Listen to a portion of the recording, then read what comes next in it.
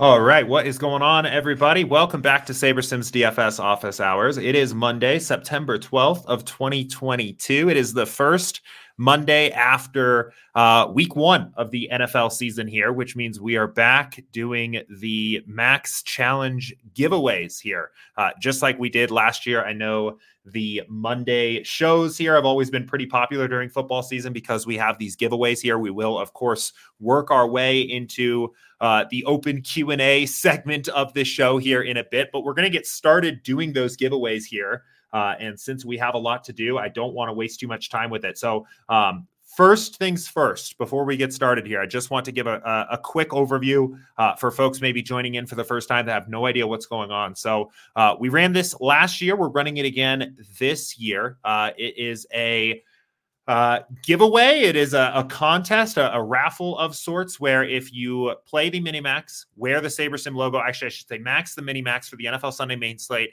wear the SaberSim logo and register to play in this contest, you get the opportunity to win prizes, free SaberSim, Yeti gear, all kinds of different stuff here. And all you have to do is basically play NFL DFS, which I know we are all doing every Sunday anyway. So quickly here, we'll go through. So we're doing a big extra special giveaway here for week one, just to get people excited for football season. So we've got a lot to give away here today. So we'll get into that in just a moment. Weekly, on a weekly basis, though, what we'll do is one person will do a spin of the wheel to do free entries for next week's Minimax. So it's $75 worth of tickets, which is pretty cool. The top finisher among people that entered will get a free month of SaberSim, a SaberSim t-shirt, and an entry to the end of season free roll that we run. So it'll be a $5,000 It'll be a $5,000 prize pool in this free roll, $1,000 first prize.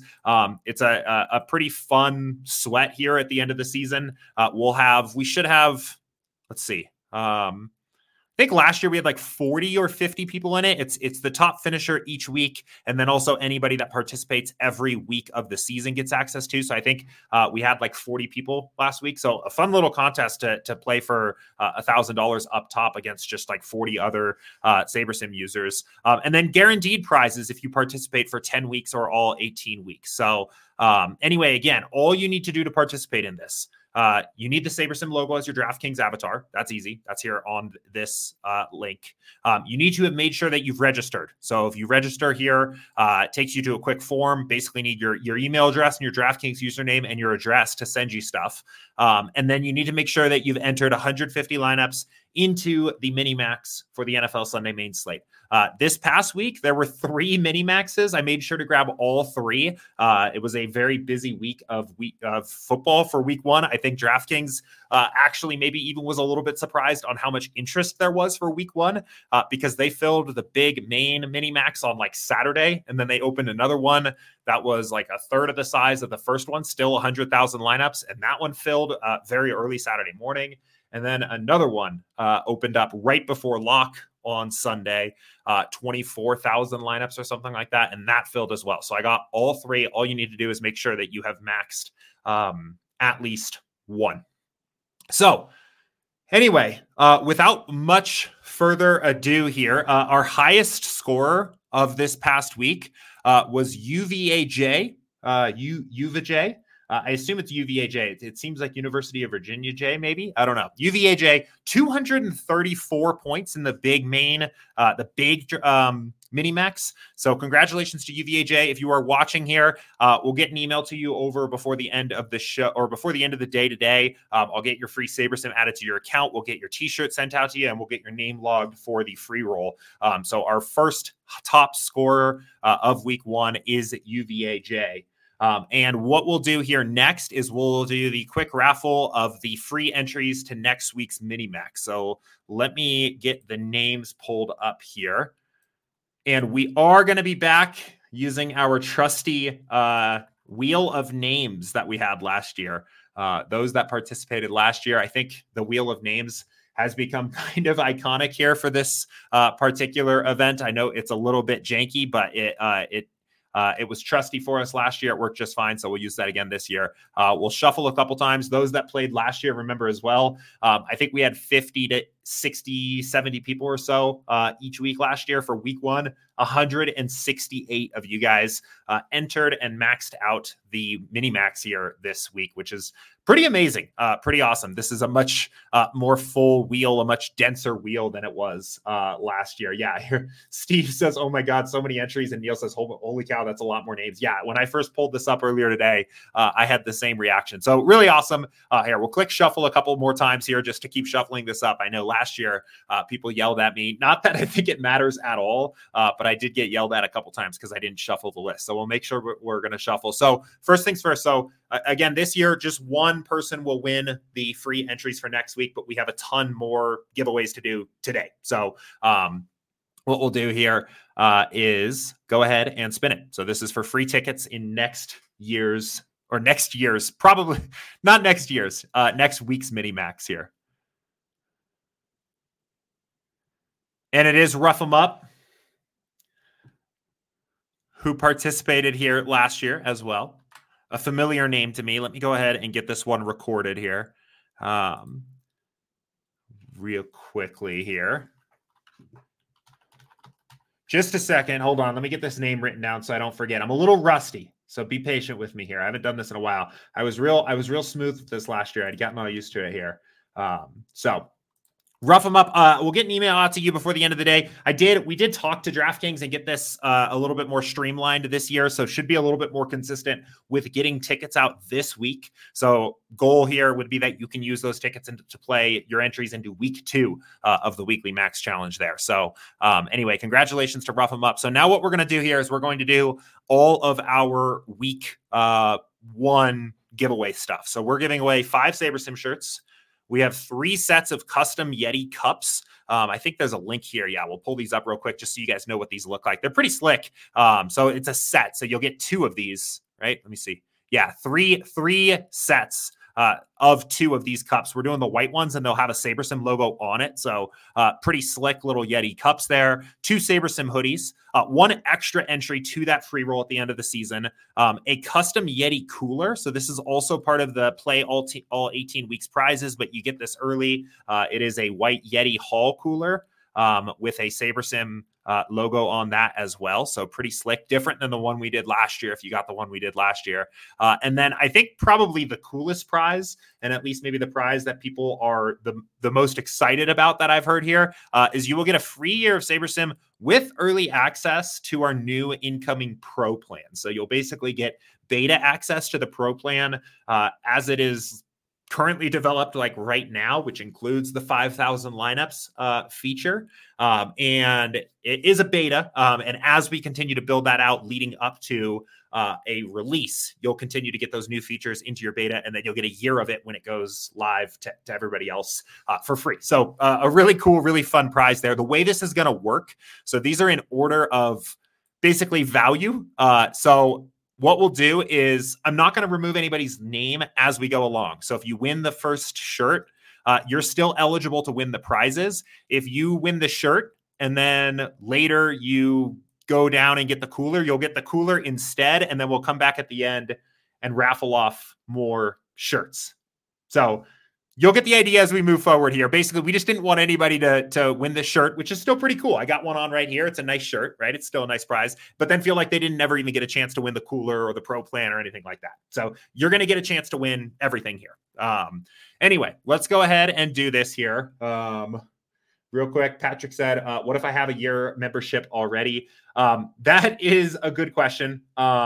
I will circle back with Andy on that and see what we want to do there. I know some of you guys are on the annual plan. It's kind of a long way out to win the year. I will say on this one, though, it's not just a free year of SaberSim. It's a free year of SaberSim Pro, right? Like it's a kind of a big deal. It's the new pro plan. We don't have all of the features like built or developed, but it comes with 5,000 lineups. It also has, I will say where the pro plan is at right now, what you will basically get access to is 5,000, the ability to build 5,000 lineups. You'll get our new lineup percentiles, which are pretty cool. And we have an in-app projection aggregator. So if you aggregate projections or use projections from multiple sources, it will aggregate them together for you in the app. So, and that's just what's built now. We have a lot more coming for that. So Anyway, let's go ahead and just actually start getting into drawing these out and go from here. So let me make sure. Okay. So this will be for a SaberSim shirt. First shirt. Whoops.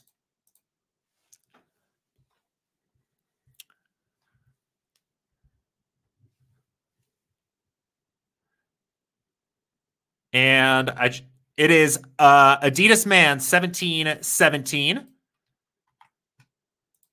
me go ahead and write this down. So congratulations. And we'll keep it going. Shirt number 2. Doing 5 shirts.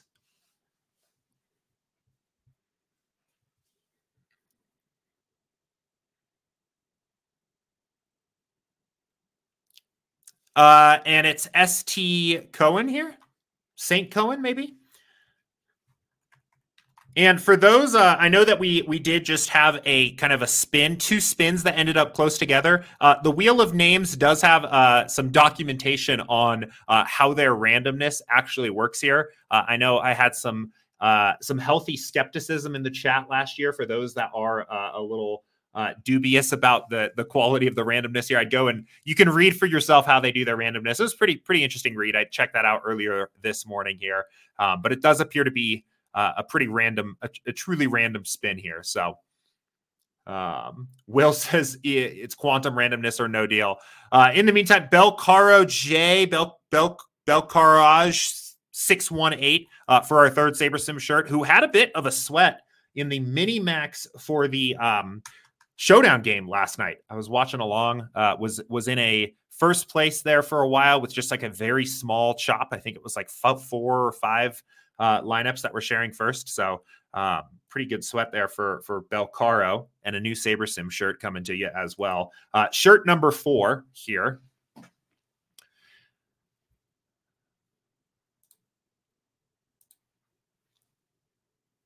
Oh, right on the edge. Ghost Spider 74. And our last SaberSim shirt here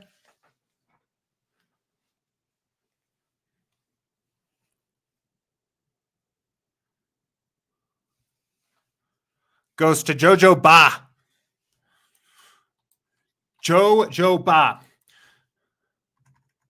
So again, just to reiterate, now that we're actually doing this, you guys can see the examples. If Mr. Jojo Ba happens to win one of the cups now, which is the next prize, he'll get the cups instead of the shirt, and then we'll come back all the way at the end and do another shirt raffle for his shirt. So at max, everybody is going to win one prize, but you can keep winning like better and better prizes. Or not better and better, but I guess more dollar value prizes as we go along here. So now for set 1 of the Yeti Cups, the custom SaberSim Yeti Cups.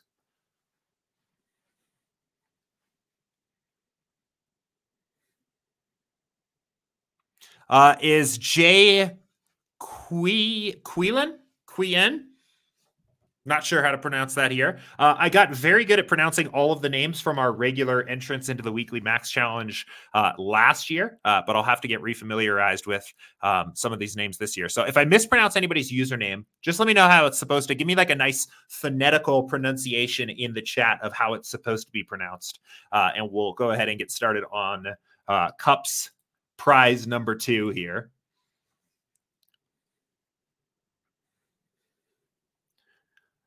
And it is Remy Toes.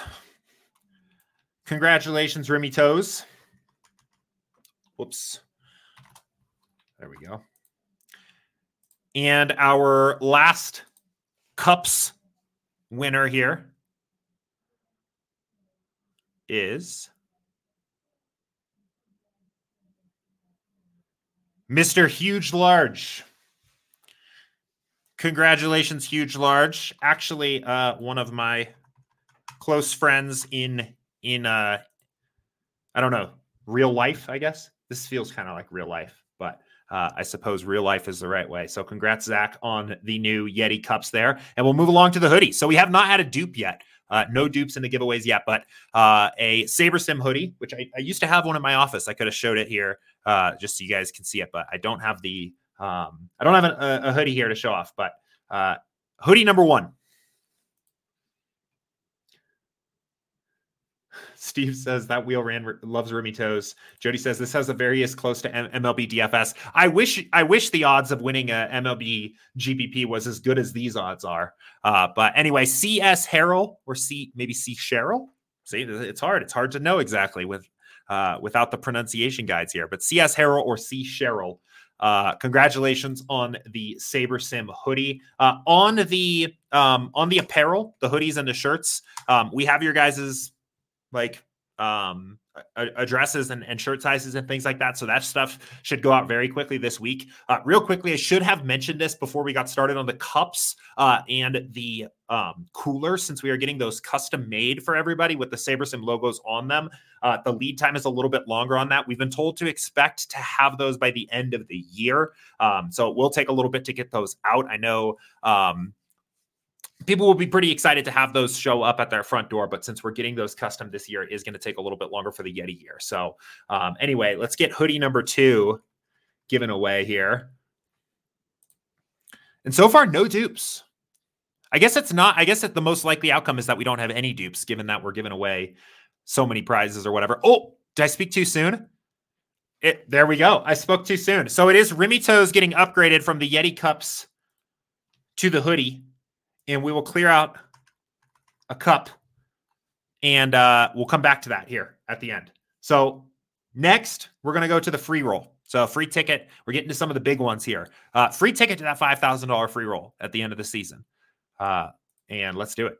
One winner this time for the free roll, just one.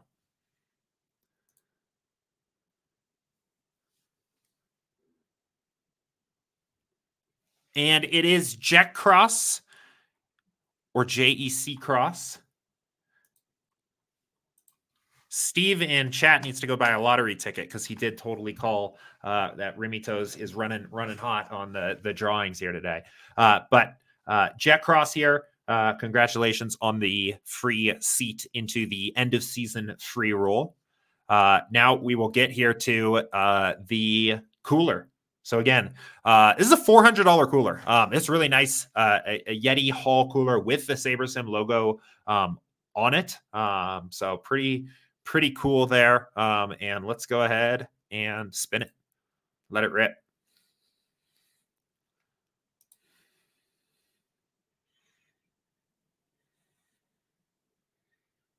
Oh, right on the edge. It is Brian Farello. Congratulations, Brian.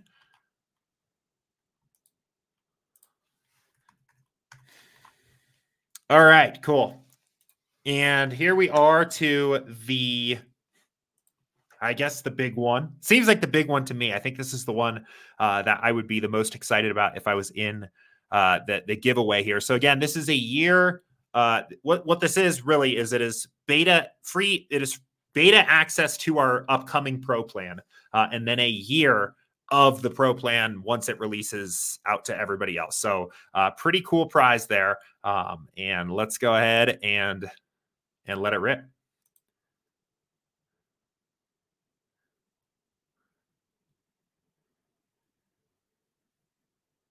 Okay. That Ross snuck his way in here. For those that don't know, this is SaberSim Ross. I must have missed his name. I didn't see it in here.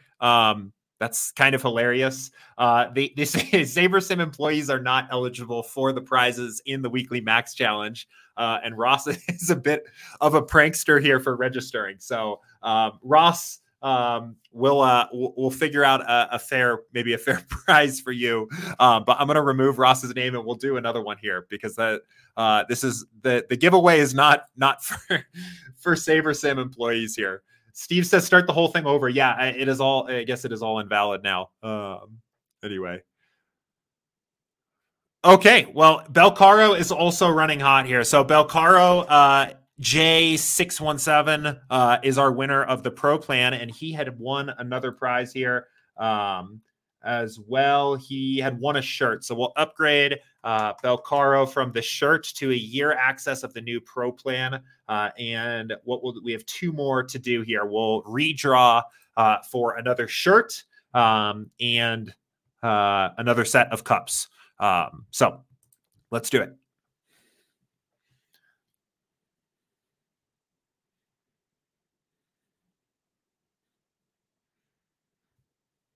All right. Mike Face Killa wins a shirt. Congratulations, Mike Face. And the last one here, one more set of the custom Yeti cups.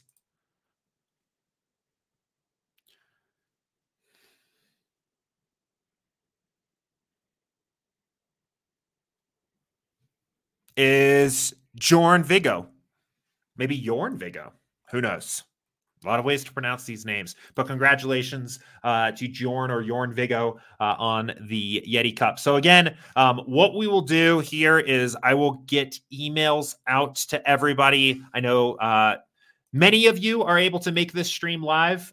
Many more of you are not able to watch live. So for those that missed it here, we'll get emails out to everybody before the end of the day, letting you know that you won something here, when to expect your prizes showing up either digitally or at your doorstep. And then again, we'll be right back here next week for week 2, where we will do another random winner. We'll get free mini max tickets for next week. And then the top finisher each week here will get the free month of SaberSim Advanced, a t-shirt, and an entry to the end of season free roll there. So couple final reminders here before we transition into just office hours questions and things like that. Remember, there are guaranteed prizes in this. I know every year there are some people that complain that they ran really bad in the drawings, and I get it.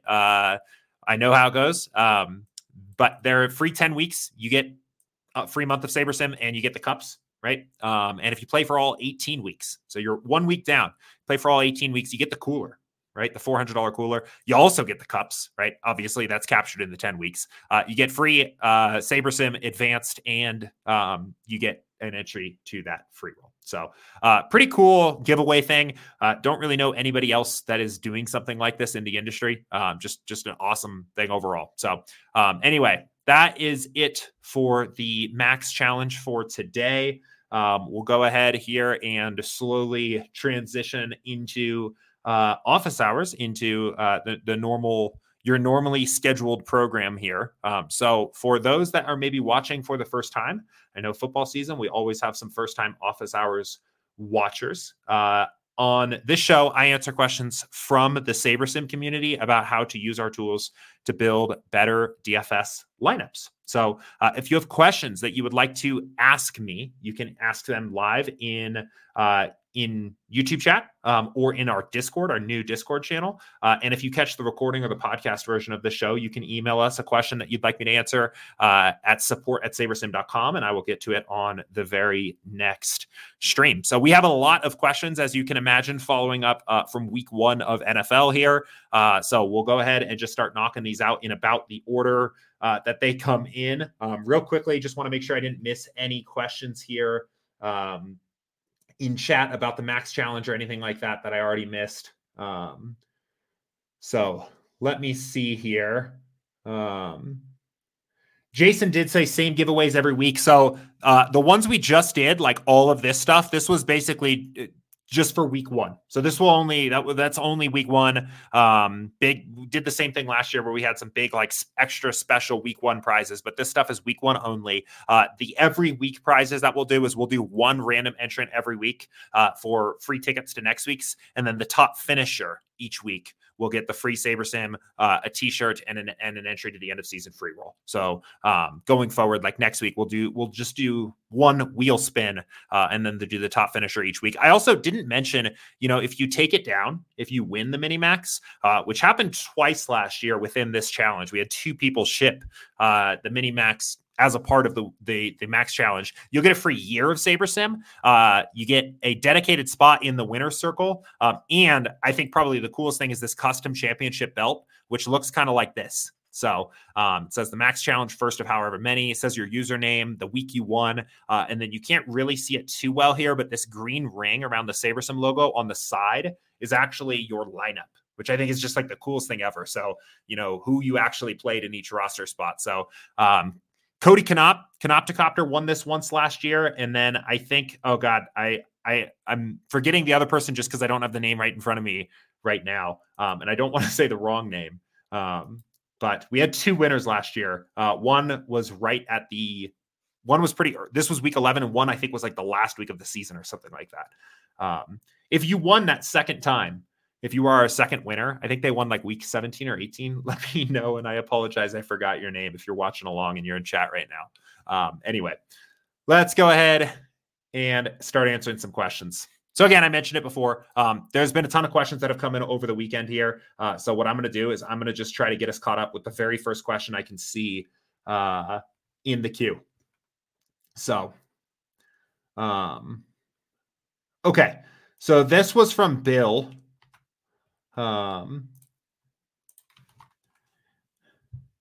And I said, my first question for NFL this year on 200 plus lineups, what are reasonable amounts of the QB, running back, wide receiver, tight end in the pool? I'm not looking for specifics, but more so of like what ranges would be considered a tight pool versus very diverse.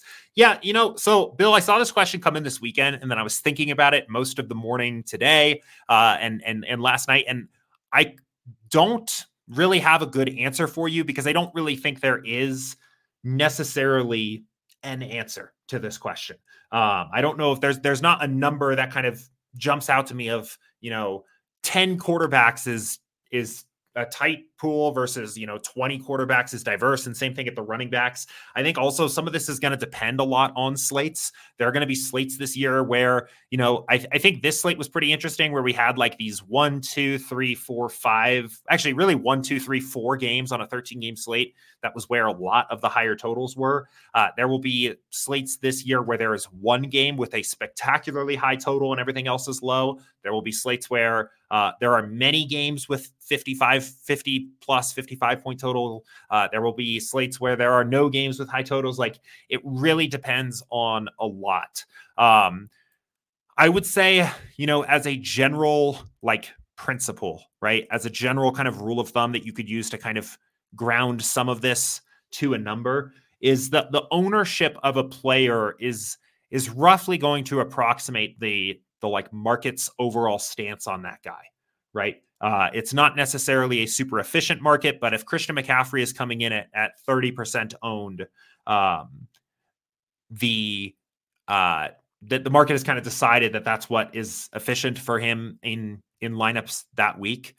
I would say if you look overall, if you are closer to ownership on players, or if you are if you are generally closer to that efficient ownership or even under that on most players in the pool, you're probably going to have a pretty diversified portfolio. Not to say that's necessarily a good thing, right? But you're basically spreading out at least to market efficiency there, and maybe even more. The more that you are taking stands, the further you are away from the actual market price in terms of ownership from different players, the more concentrated you're going to be, right? So you can kind of see here, this right off the bat, I would say for this slate, if you had just taken the default projections, and this actually probably worked out pretty good, is pretty obviously a pretty tight pool of quarterbacks for this slate, right? We are basically 5x what the field has determined is the market price on Mahomes, and then approximately equal to the market on a few of these guys, and then under on every other quarterback in the field, right? So that's we're generally pretty concentrated here at quarterback. That doesn't necessarily mean that we're going to be concentrated at every position, right? We might be more diversified at running back or wide receiver or tight end or something like that. But I think comparing to ownership is a better metric of how diversified am I, right? Or basically another way of thinking about this is how high is the absolute value of your highest leverage players, right? So when I say absolute value, I mean both the negative and the positive, right? This will kind of to let you know about how concentrated you are relative to the field. The lower the absolute value of these numbers, the more diversified you're going to be. The higher, the more concentrated you're going to be. And that's really just descriptive. That's not really prescriptive. I think from there, a lot of that is your own personal risk tolerance, right? But that is how I would at least start to think about this. But I would definitely not. Sometimes I'll get questions occasionally that are like, hey, how many quarterbacks should I have in my pool for 150 lineups? And I think that's not the healthiest way to look at it because it's missing so much of that slate context. And you're just kind of finding a heuristic and going all in on it. So anyway, let's go ahead. Let's keep it going. And a question from Jorn Vigo himself, who was one of our winners here in the giveaways, and said, can you go over the differences, if any, when editing projections in the post build versus setting min-max exposures? Yeah, so there is a difference. So what happens here? So if we set max exposures and we take Travis Kelce and say, hey, for example, that we want it to be more diversified there and cap that at 50%, what it's going to do is it's going to look through our pool of 500 lineups and find the best 150 lineups in which Travis Kelce appear in no more than 50%, 75 total. And what this does is, like, actually literally how this works is we will add lineups. We will add the highest Saber score lineups to the pool until this interferes.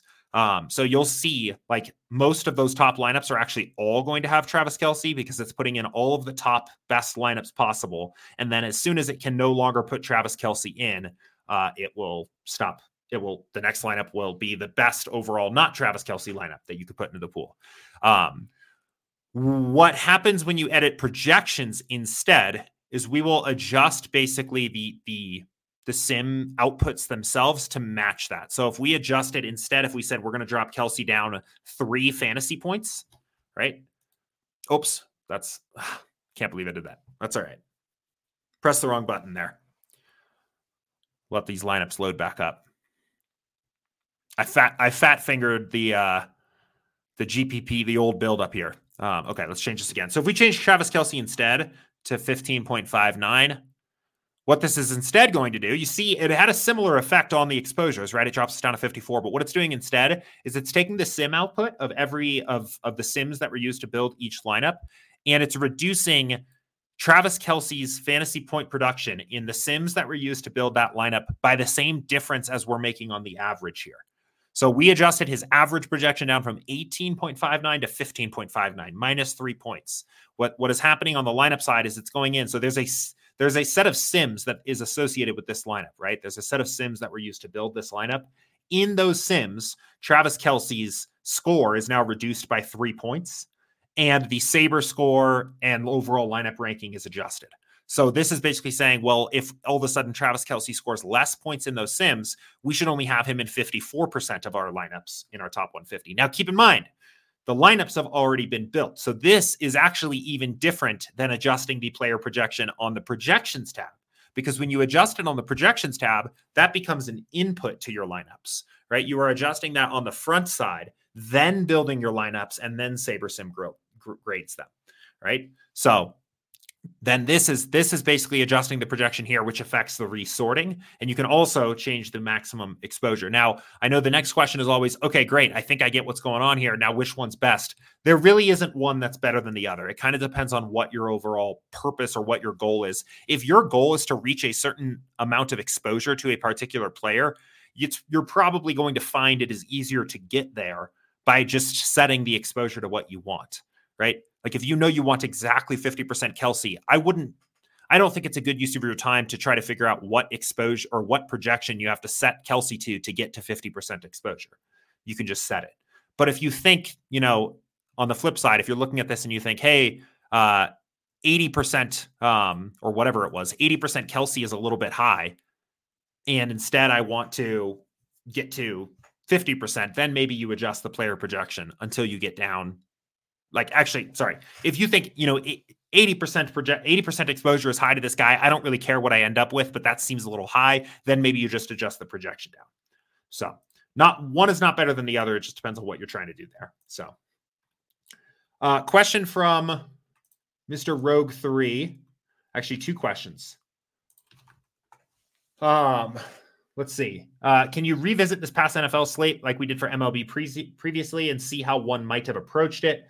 If not, no biggie, but couldn't hurt to ask. And then can you go over NFL stacking in general at a high level? I feel somewhat lost since there are so many different variations. They aren't straightforward as MLB XYZ. Thanks. Yeah. So Rogue, what I'm going to do, let's start with your stacking question because I think there's a more concise answer that I can kind of give to that overall. And then we will come back. If we have time at the end of the stream today, we'll come back to a slate review. I tend to go on tangents and go on rants and things like that when we're just kind of in general just looking at a past slate.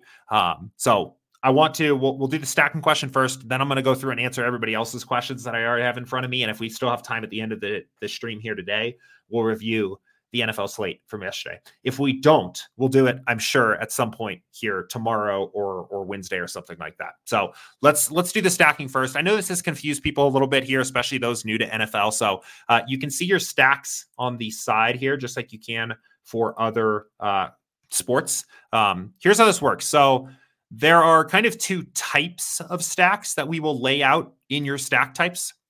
There are QB stacks that we typically call also primary stacks, and then there are also secondary stacks. These are not mutually exclusive. So that is one thing that is different. A QB stack is mutually exclusive, right? What I'm saying when I say that is you can't have both a QB +2 with one run back and a QB +3 with one run back, right? It is either one or the other. But a lineup can have a primary stack and a secondary stack, right? So just so you are kind of aware, that's how we've kind of laid these out. What you're seeing here, if you look at the QB +2, 1, for example, is it's saying the QB +2 positively correlated players on his same team, right? And 1 player on the opposing team, right? And these are generally going to be the strongest correlations in NFL. If we look at this, we see Patrick Mahomes kind of leads the correlations of this lineup. We can see so it's Mecole Hardman, Travis Kelce, and Marquise Brown, right? He is very correlated to Travis Kelce, 0.39. That's a very strong correlation. A strong correlation as well to Mecole Hardman, 0.28. And then Marquise Brown also has a 0.09 correlation. Basically, this is a good example because almost the exact game script we got on yesterday for this game is why these players are correlated, right? Mahomes, obviously, throwing touchdowns, throwing completions to Kelce and Hardman, that there's an obvious correlation there. But then Marquise Brown ends up a little bit correlated to Patrick Mahomes as well, because if Mahomes goes out and throws 4 touchdowns and the Cardinals have to play really fast and throw the ball a lot to try to catch up, it's good for guys like Marquise Brown. So these are the strongest correlations in NFL. I would say almost all of your lineups built with SaberSim are going to have a primary stack of a QB plus some pass catchers on his team and occasionally pass catchers on the opposing team, right? The secondary part of that run back, as people call it, on the opposing team, those correlations are lighter, right? Like we can also look at somebody like Justin Herbert, who is going to have, you can see his correlations very strong to Mike Williams, Keenan Allen, Gerald Everett, Josh Palmer, Austin Eckler, like all of these guys. And then some softer correlations to guys like Renfro, Waller, Devontae Adams, etc. But not every lineup is always going to have that run back. So that's kind of what the primary stack looks like. Now, the secondary stacks are basically between non-quarterback players, and there can be some soft correlations in these kinds of lineups as well. So a couple of these, let's see this one here and see if we can dig out where the correlation is. I feel like I'm blind here. Secondary 1-1. Where is it in this lineup? Am I crazy? I don't see a secondary correlation in that lineup. Here's one. So Najee and T. Higgins. Man, I feel like I'm just blind on this one. Oh, I'm dumb. Yeah, I am blind. Dameon Pierce and Michael Pittman are correlated here. Anyway, it can be a little bit hard to see these. Our goal is to clean this up and just make these a little bit more obvious. But basically, these are like, there can be these soft correlations between opposing team players, just because when one team is scoring, it puts pressure on the other team to continue to put up points. I think the most classic example of these when they show up is wide receiver plus opposing team wide receiver, but that's not the only way it can go, right? If we look at a guy like Michael Pittman, right, and see what his correlations look like, he has a light correlation to Dameon Pierce, right? Again, you imagine a game script where the Texans end up doing really well. Maybe Dameon Pierce gets I know he wasn't even really involved in the offense, but maybe he's got it going on the ground. And because he scores early, then the Colts have to throw more, right? So these secondary correlations, they're going to be a lot lighter. They're not going to show up in your lineups, or they're not going to be forced into your lineups as frequently. But that is what those are. So secondary 1-1 are like opposing team correlations that show up just because, as one team is scoring, it's putting pressure on the other team to keep scoring. It is typically, I would say it almost always includes at least one wide receiver. You'll actually see that opposing team, this is actually an interesting one because you have Henry and Barkley in the same lineup here. But opposing team running backs actually generally have a very soft negative correlation, not a very strong one, but like a weak negative correlation here. So interesting that those two guys got paired together in this lineup. Just keep in mind that those negative correlations are pretty low. What probably happened here is both of these players did so well in the sims used to build this lineup that it outweighed the negative correlation there. But typically for these 1-1s, you'll have at least one wide receiver involved there, or at least maybe a tight end, a pass catcher, right? Somebody that benefits when a team has to play faster. Then let's go through, and the one other secondary correlation that you'll see is the secondary 2, right? So this can kind of go, there's kind of two different ways this can go. The first is, just two players on the same team, right? So you might have Najee Harris and George Pickens or something like that in this particular lineup. Typically, two non-quarterback players playing on the same team are going to be slightly negatively correlated, right? Let's see, Najee Harris, George Pickens. Yeah, so a very, very small negative correlation here. And the reason for that is there's only so many touchdowns out there, right? When you start to think about a player hitting their like elite ceiling outcome, Najee Harris scores 3 touchdowns. Well, how many touchdowns are left now for George Pickens, right? It is not a strong correlation. It is a very weak negative correlation, but it is a negative correlation. Sometimes there are also some positive correlations that can show up in the secondary 2-2. Actually, no, I don't think there are the way we've set this up. So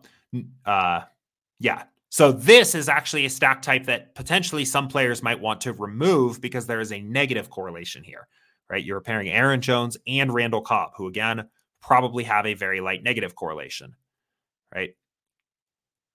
So negative 0.07. Now I don't want to give anybody the impression that what I'm saying is go and remove all of these correlations from your builds because they are light correlations, right? These are not strong correlations. They're pretty small, right? And they are already captured in the sims. So when you're getting two players that have that light negative correlation together because they play on the same team, what the builder is saying is that, yes, we understand that those two players are, let me highlight this again. The builder understands, yes, these two players have a light negative average correlation, but in this set of sims that was used to build this lineup, they were both successful. So keep that in mind. But anyway, as kind of a quick summary, you have your primary stack, right? That's your QB plus two players or plus some amount of players on the QB's team. And then maybe along with that, some players on the opposing team. Then there's also secondary stacks. The secondary stacks that feature, a 1-1 or even a 2-1 in this case is like a kind of the game blows out and you want to get some of those extra players in your lineup. And then the secondary 2 stacks are saying, this actually might be one to look for that you could potentially want to reduce because those players might actually have a slight negative correlation. So I definitely recommend if you're ever unsure, just click through. I think just if you're ever unsure about what the correlations are, like what a stack is referring to, just look at the player and actually see what those correlations look like there. So Neil says, occasionally I'll see really weird naked QB lineups, pocket passers like Burrow, for example. Would you recommend Xing out weird lineups like that? It's weird to me that they show up at all. Yeah, there are like occasional. So like here we have, one in our pool, we have one QB plus 0 with no player on the other side, right? And you'll see here, it's somewhat of a lower saber score lineup, but this is like a Jameis lineup that has Kyle Pitts and no Saints, right? I typically scratch these out. I typically don't play these. A lot of times they'll actually, you won't get a lot of these lineups in your pool anyway because they're going to be lower saber score, right? I mean, we have one in our pool here and it has a pretty low saber score, but I typically want to make sure I'm pairing my quarterback with at least, what happened here? It's weird. With at least one pass catcher every time. Similarly, right, we have a couple QB plus 4 builds in here, right? Patrick Mahomes is probably like, the Chiefs is probably the best case scenario for why a QB +4 lineup could potentially work. We kind of saw it this weekend anyway. Justin Herbert is like another example of a quarterback that could probably make that kind of build work. But I feel like you're asking a lot for those particular lineups. So I also generally get rid of my QB +4s. I generally get rid of anything bigger than QB +4 or smaller than a QB +1. And yeah, Neil says I'll just make a stacking rule. That is actually what I do. I don't really get these in my pool because I'm eliminating them. We actually have a QB +5 here in the pool here. Justin Herbert 5 stack, which to me is probably not a lineup that I would want to play, just because you're counting on the thinking about it in terms of correlations again, right? Yes, all of these players are correlated to Justin Herbert, which is great, but they are negatively correlated to one another. So you're kind of adding negative correlations. You're starting to get diminishing returns as you add this many players into the lineup. So, okay, let's keep it going. Chuck has a question and says, I've been using pool exposure to guide my max exposure. I would go through each position and start by the highest pool exposure and make sure no player exceeds this percentage. Thoughts on this approach as a way to minimize risk? I'm generally unopinionated on the types of stacks that I want. Yeah, I think that can work. I've done that quite a bit in the past for me as well. I would say just keep in mind, remember that the pool exposure as you're seeing it here, remember that this is a heuristic, right? It is not a law. I actually ended up talking to Andy a lot about this past week because I do quite a bit of this. I will use the pool exposure to influence how much exposure I want to a player. And we went back and forth on the value of this particular thing. And I think that it is value. I think it can be valuable as a heuristic of a way to diversify, to lower your risk if that's what you want to do. But it is not necessarily like a scientific number of how much exposure is a good amount to have to that player, right? So just keep that in mind. But yes, I think in general, I think that's a decent approach to figure out a way to diversify. Yeah. So I'll leave it at that. Okay. Zen Tiger here. And I see some questions coming in YouTube chat here as well. We'll get to those here in just a second.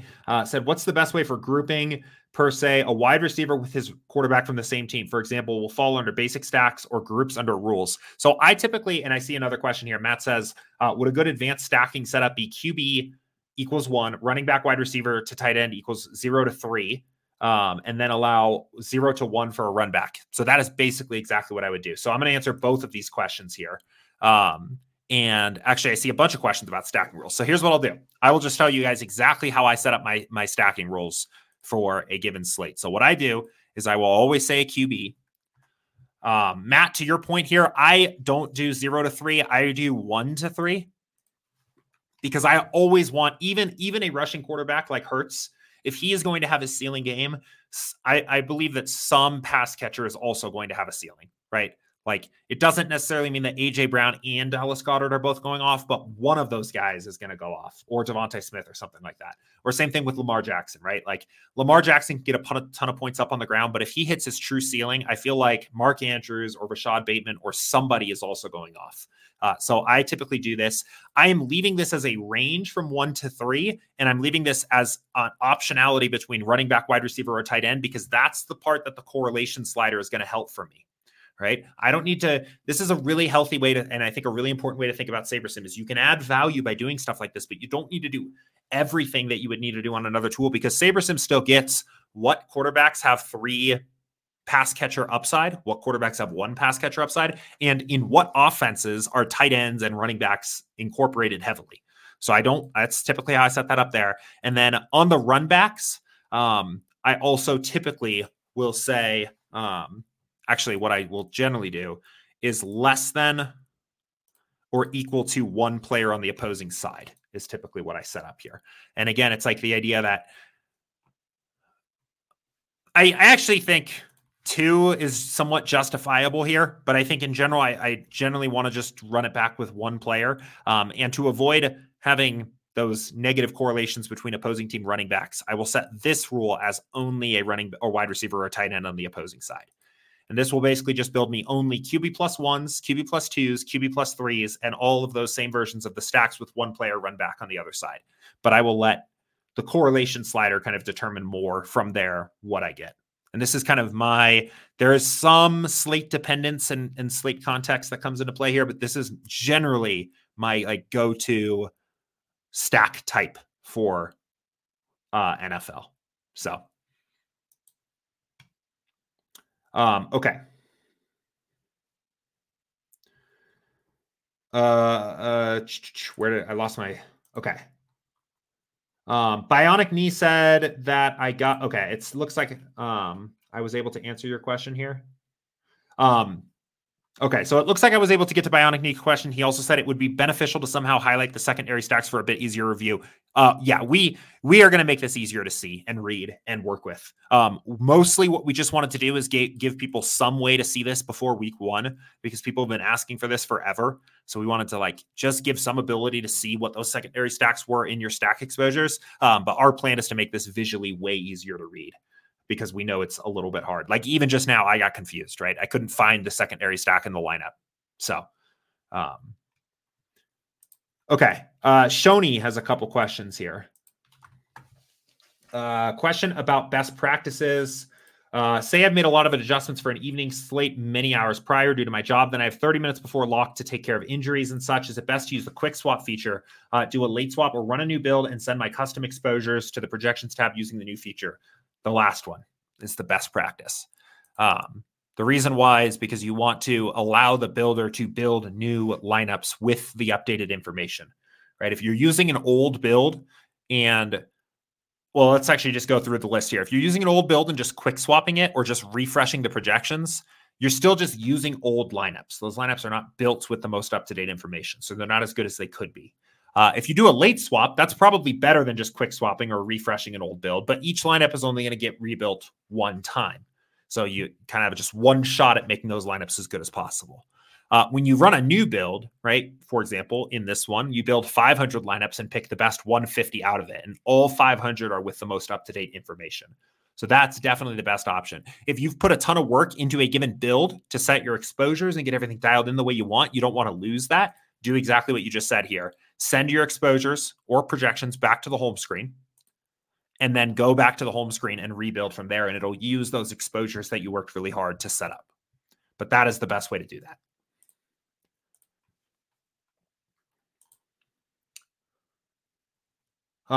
Okay. Another question from Chuck here said,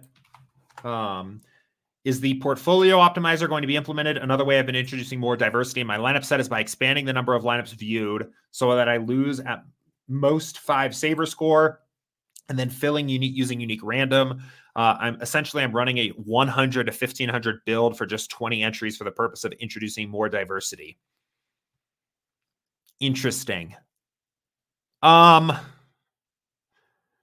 Okay. Oh, let me. So yes, we are at it. I think what we're actually calling it is portfolio optimizer is an interesting name. I think what we're calling it is a lineup diversifier or a portfolio diversifier. It is something we're working on building. It is most likely going to be a part of that new pro plan. We're very excited to get that out. In terms of diversification for now, I think something I can't really say why. I'm not sure why, but this feels weird to me. I think one problem I have with this, not to say that this is bad. I think if the lineups are in your pool already, it's probably unlikely that they're just straight up terrible lineups, but you are almost you would still probably want to spend a bit of time verifying. If you're playing, 20 lineups or something like that, I feel like it's a good idea to kind of know what those lineups are and at least have given yourself a chance to review them and make sure that you like them. When you just build 100 and then when you're building, or if you choose 100 and then randomly pick 20 to enter into your contests, you're almost creating more work for yourself than you need, because you're then having to go through and do that process and make sure that all 100 lineups are good, only to play 20 of them. And I don't know, that like just seems like a little bit time inefficient there to me. So I would probably say I think you would be better off just sticking to the actual number of lineups you need, and instead, leaning on some of the other tools that you have at your disposal to diversify right now, which would be adjusting exposures, adjusting player projections, potentially even considering increasing sim precision or raising your min uniques. There are a lot of diversifying tools in SaberSim already that I think are better than just playing with a very large pool or just playing with a big lineup set and letting the chips fall where they may. So, yeah, I don't think this is bad necessarily, but I feel like it maybe is just taking up some time for you. So, okay. BBQ Nut said, hi, Jordan, could you please explain how to utilize the min-max feature setting when building lineups? So there's a couple different min-maxes that are out there. The first would be for exposures, right? We actually recently added, you can now basically set any exposures to virtually like almost anything pre-build. So you can set player exposures, right? If you know that you want, I don't know, minimum 25% Mahomes, you can set that before the build, and we'll make sure that 25% of your lineups have Mahomes. You also have the ability to do this on a team stacks, game stacks, stack types level. So you can set player exposures, team stack, like all of this stuff, the same stuff you can do post-build before the build if you want to. I would say in terms of how to use this, where I would recommend doing this is after you have run an initial build, if you find that you aren't getting the lineups that you want without doing this, right? So you run your first build, and maybe you had kind of already researched the slate and you've decided what teams you want to stack and what stack types you want to use, and you're running into trouble getting to that in your actual build. And maybe you're even seeing the message saying, hey, we can't reach your requested exposures. Send that information back to the home screen, right? Andy has a really good video on this called Crush NFL DFS this season with SaberSim, where he kind of talks a lot about this, where run your build, make the adjustments you want to make. If you find that you're not getting the lineups you like, then send that information back to the projections tab and run another build where that stuff is used as an input, right? That's how I would probably use most of those team stack exposures and things like that in the projections tab. My Firefox crashed on me here. Let me get this pulled back up. So that's probably how I would use most of that stuff, right? I wouldn't sweat using it and putting numbers in there until you have to, basically. Once you've run a build and found that you're not getting the exposures and things like that you like there. If you're talking about the min and max ownership, that was the one other thing that came to mind, is this new min max ownership setting. So we just added this. You now have the ability to set minimum lineup ownership sum or maximum lineup ownership sum before the build, and all of your lineups will be within there. That is another one where I would say, if you are opinionated about what you want your min or max ownership to be before the build, then put it in there so that you have a pool that is more what you're trying to do. I don't think you need to do that, frankly. I find that just using ownership fade and letting the sliders kind of build you strong lineups to begin with, you get lineups that have the right kinds of ownership anyway. I know there is a ETR article about like winning the Millie Maker, like lineup characteristics that frequently win the Millie Maker.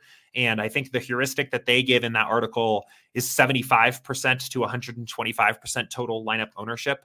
First of all, I don't necessarily think the approach in the article is very scientific there, but also you typically are going to get lineups on SaberSim built in that range anyway without setting that rule, just because that's basically what the ownership fade slider and sim precision slider are working to do for you in a way that's just not hard coded, right? Like you often don't need to set a max total lineup ownership or a min total lineup ownership on SaberSim because your lineups are already well balanced relative to ownership to begin with. So anyway, short answer is I don't use this. It's not a part of my process yet. It's mostly here because people asked for it and it was very easy for us to add.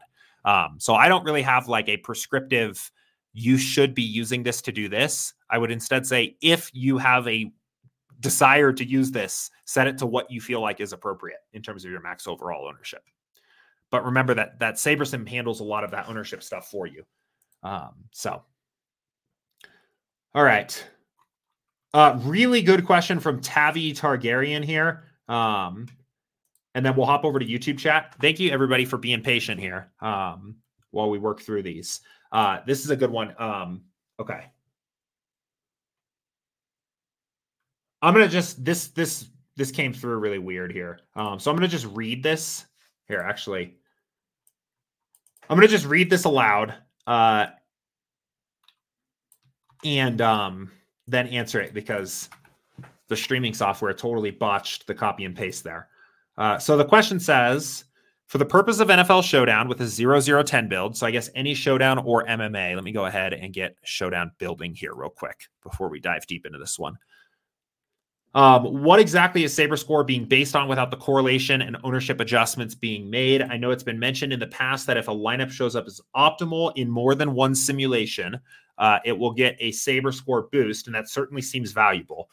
Vaguely think I remember it being said that SaberScore would then consider the actual score of the lineup in the sim that considered it.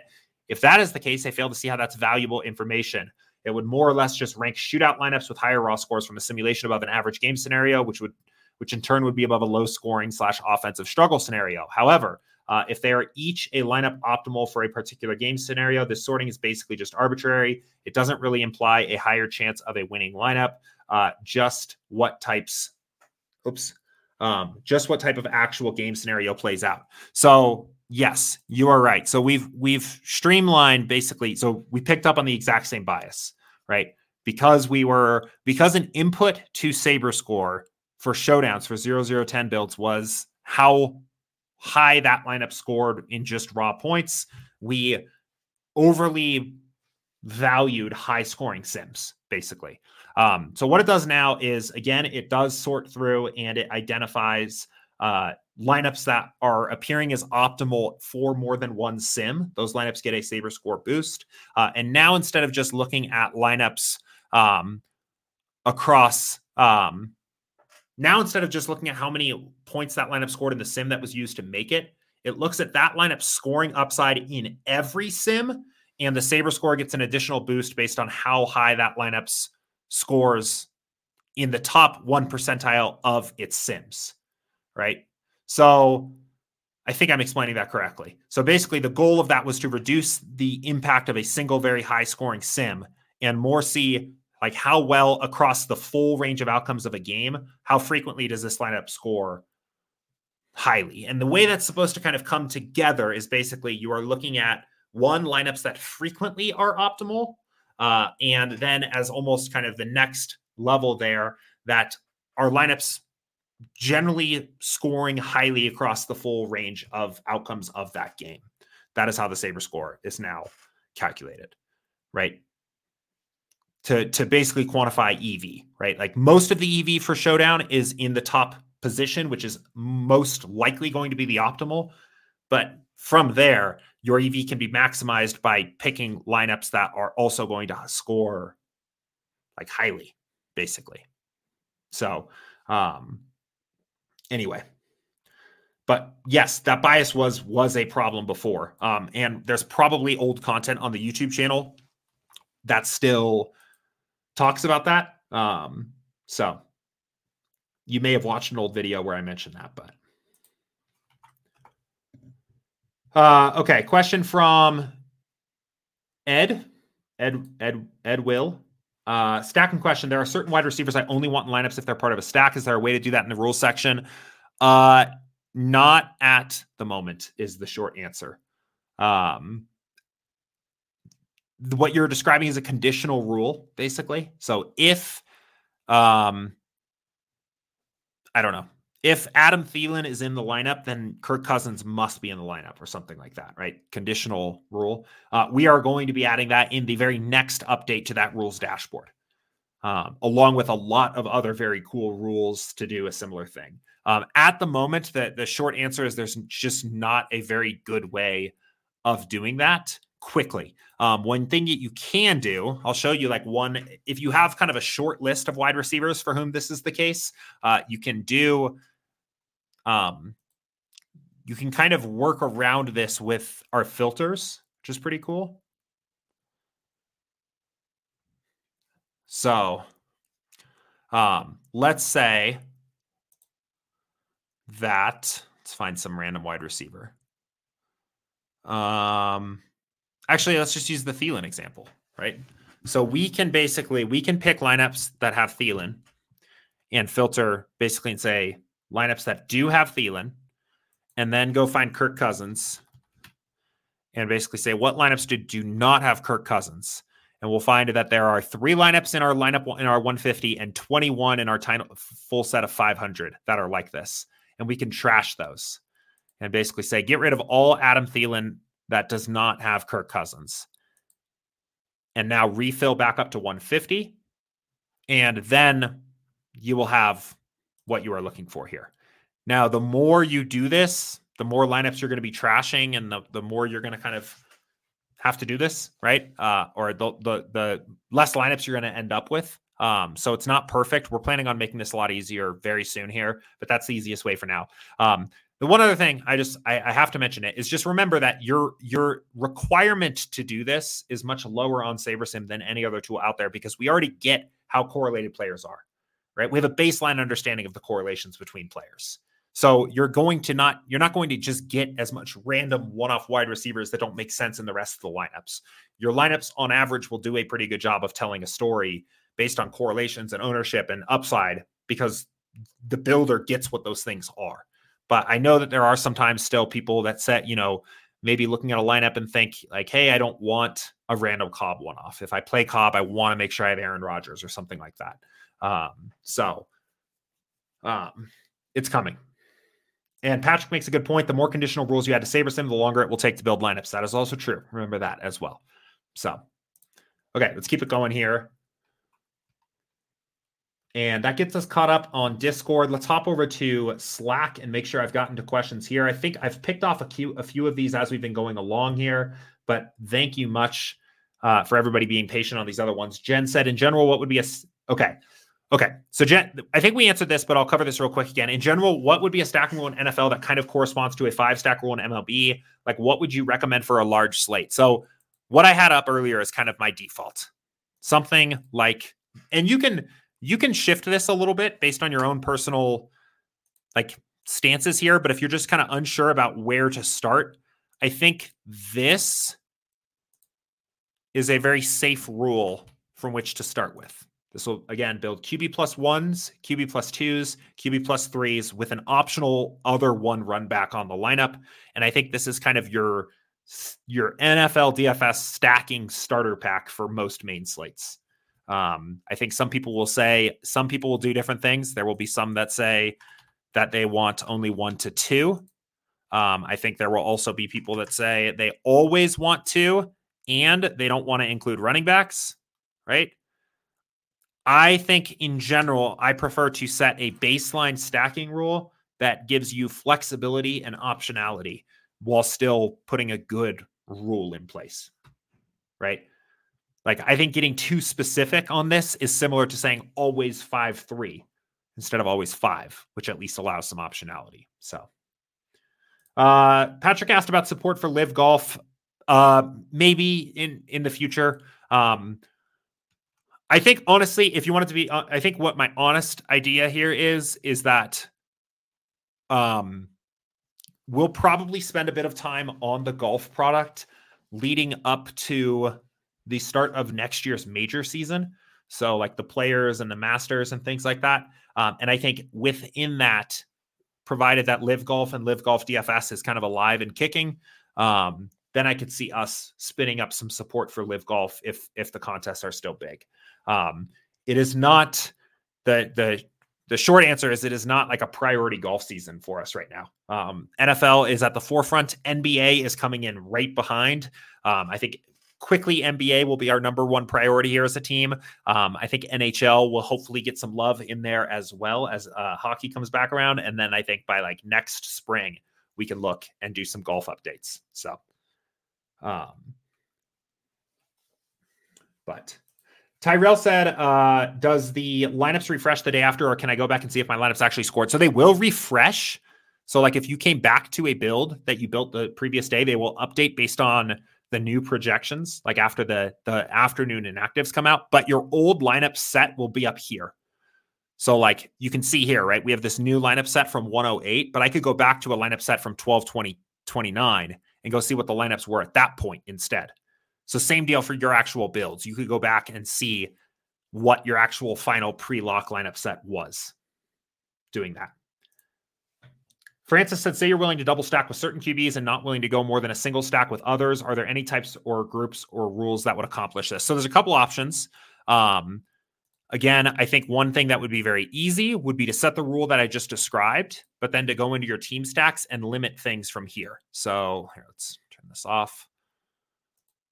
Here, let's actually just run a quick build. So I have my stacking rule, right? Let's say I'm going to put it in like this, but I know that there's only a few teams that I would actually be willing to play QB +3. We can build this and then eliminate QB +3s that don't correspond to those teams after the build. This is typically how I do it. So let me let this build and I'll show you what I mean real quick. But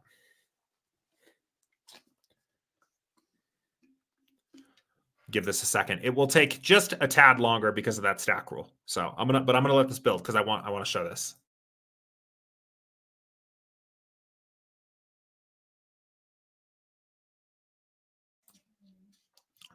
So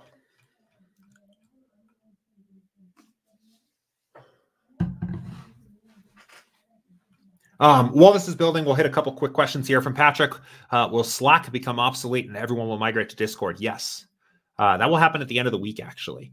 So we've slowly been moving everybody from our Slack over to Discord. If you haven't already done that, there's a link to join the new Discord in the general channel in Slack. On Friday of this week, actually, we will be permanently archiving Slack. I'll put a message up there so people know where to go if they haven't been with us in a while and somehow stumble into Slack. And then in 2 weeks from now, at the end of the month, we will actually I think delete the Slack or it won't even be accessible anymore at that point. So if there's anything you want to back up from Slack, I know some people have saved messages and things like that. You can do that before the end of the week is probably the best idea. Okay, so now let's do this. So now you're like, we're looking at our QB +4. Or wait, sorry. QB +3 is equivalent to a 4 stack here. So now we can go through and say, okay, there's only teams that I want. There's only a few specific teams I want to do. I want to play here, right? Sometimes it can be useful to use the filters for this as well. So like we can do this and you can see what these lineups actually look like. So maybe I'm okay with KC, but maybe like Minnesota. Like, can a Kirk Cousins really pull off a QB +3? Thielen, Irv Smith, Justin Jefferson? Maybe not. Maybe I don't want that one. So I can X that one out. Right. Justin Herbert, I think, could make that stack type work. I think Kyler Murray can make that stack type work. Mitch Trubisky, I don't even know if I really need to see it. I'll skip that. Derek Carr this year, I think with how many weapons the Raiders have, I could like probably see. I was actually just going to say an Adams, Renfro, and Waller stack making sense. So I would probably keep that in there. Joe Burrow, maybe. Higgins, Boyd, Chase. And maybe I decide no on that one. So I would eliminate that there. And now I know that of my QB +3s, they're always going to have a team that I think can make it work. The one other option here, if you know this information ahead of time, is you could set this in the team stack section here. So you could do team stacks and say max players from whatever teams, Minnesota, to 3. And set that ahead of time. But I think most of the time for me, I feel like I can just get that done in the post-build process with no issues. And I think it's easier. So. Okay. Cool. Clint says, can you do a cash head-to-head build? In the last hours before lock, the lineup changed dramatically after an update. Then maybe 15 minutes before lock, it went back to the earlier one. So this, Clint, this was just an issue we had with one particular game sim. We had for, I would say, maybe 30 seconds max, we had a bad sim for the Colts and Texans game up on Sunday that we immediately reverted. So that's probably what happened, is you probably just happened to build right when that bad data was up. Most of the time, the cache optimal is not going to be dramatically changing in the final hour before lock, unless there is an inactives report that comes out that completely changes the slate context. But if I didn't place cache this weekend, I'm not the biggest cache fan, but my cache lineup building process would basically just like look like this. And I don't even know, probably like this, right? 0, 0, 0 sliders. Just give me the optimal. So, yeah. And the reason I know that that's what happened is because it said you had 3 to 4 Colts and a Texan. We just had one. We had one sim. Again, it was up for maybe 30 seconds, where the projections on this game were all out of whack. So, Jordan says, will you guys ever add the option to see game log history when you click on players' names? Maybe down the road. People have asked for this before. The short answer is that we feel like there are a lot of other sites that have this, and like even just like Football Reference, and do a pretty good job of that. And it's not something very high on the priority list for us right now, while we're still focused on building just great lineup building features. So, but potentially in the future. Patrick says, I've noticed the sliders don't change when you're building for Showdown unless you go lower in the entry field. Sim precision's always at 10 for large field. Yeah, so it's always 0, 0, 10. And the point of that is basically, what it's basically saying is you need the optimal to win most of these contests, or very, very close. And you might as well use individual single sim optimals regardless of contest type. I use 0, 0, 10 for every NFL Showdown contest I play, every GBP, that is. So, and I will build, I think I have 300 lineups tonight. I will probably play 300 unique lineups and build them all at 0, 0, 10. So, yeah, I would say of all the things that you can do to make adjustments in NFL Showdown, the last thing I would mess with is the sliders. Patrick said it, so it's the same thing like NASCAR. Yeah, very similar to NASCAR. I think NASCAR has a better argument to turn down sim precision a little bit.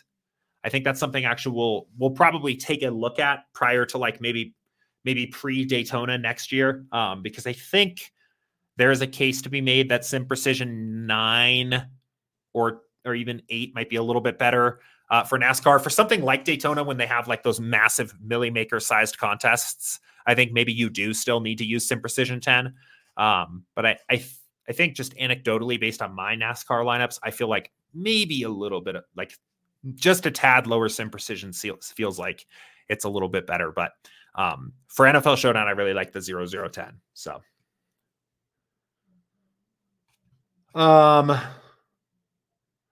Brian says, is there a plan to run multiple simulations at the same time to account for multiple contest types? So that's an interesting question. So basically, like right now, if you're playing a big contest portfolio of all these different contests, typically what I always tell people to do is to just build all your lineups together, right? Just pick a midpoint set of sliders, something like this maybe, and just build everything all in one. And the question is basically saying, is there going to be a way in the future to say, hey, I'm playing, 3 lineups that are like this, and I'm playing 300 lineups that are like this, and can we kick off all of these builds all at once? So let me say, first off, this was something that we probably still are going to do, and we're going to do more urgently before our most recent slider backtesting project, where we basically found that the contest characteristics are less impactful on the optimal sliders than we thought. So in other words, like the newer sliders shift less as contests change than they used to, because we found that contest size and entry limit have less of an impact on where the slider should be than we expected. Because of that, it kind of deprioritized this on our list of things that we want to implement, because I think the value add there is smaller than we expected. But in the future, I do still see us adding that at some point, because there are still big drop-offs, right? Like the difference between a 150 max of 50K is at the end of the day still different than a 500 person single entry. So it would be our goal to do that in the future. Patrick says that's the same thing as doing late swap. Yeah. So the idea would be the same there, is that you could basically say, yes, I want to late swap all of these builds, right? But I want to do it differently for every contest I'm in and kick off all those builds all at one time. So yeah, it would kind of be the same thing there. So, cool.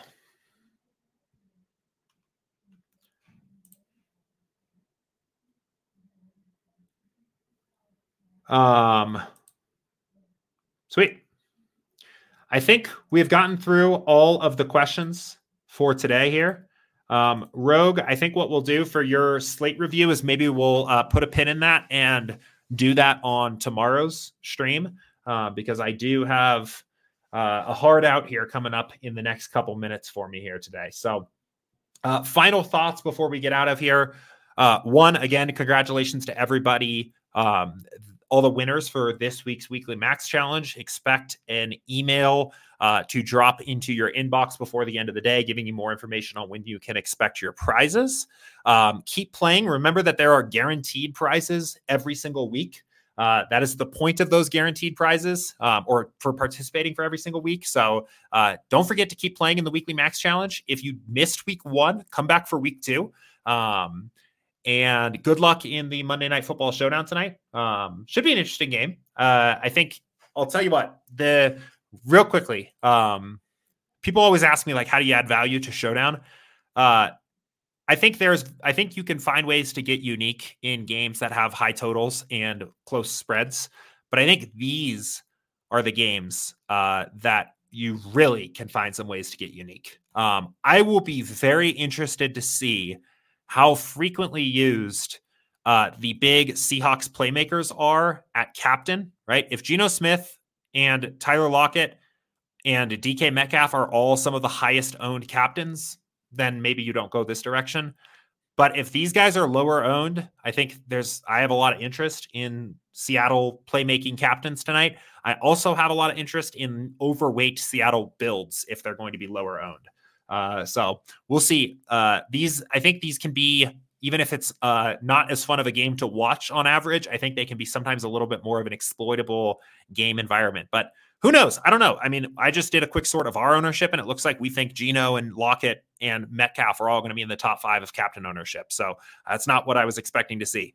Honestly, maybe the key to the slate is actually just to not make it too hard on yourself and just play like a 6% owned captain, Jerry Jeudy or Javonte Williams, because apparently nobody wants to play them. I don't know. This isn't what I expected to see. But anyway, I got to run. Enjoy the game tonight. Enjoy the slate. If you're playing DFS tonight, I will be right back again tomorrow, 2:00 Eastern. And in the meantime, see ya.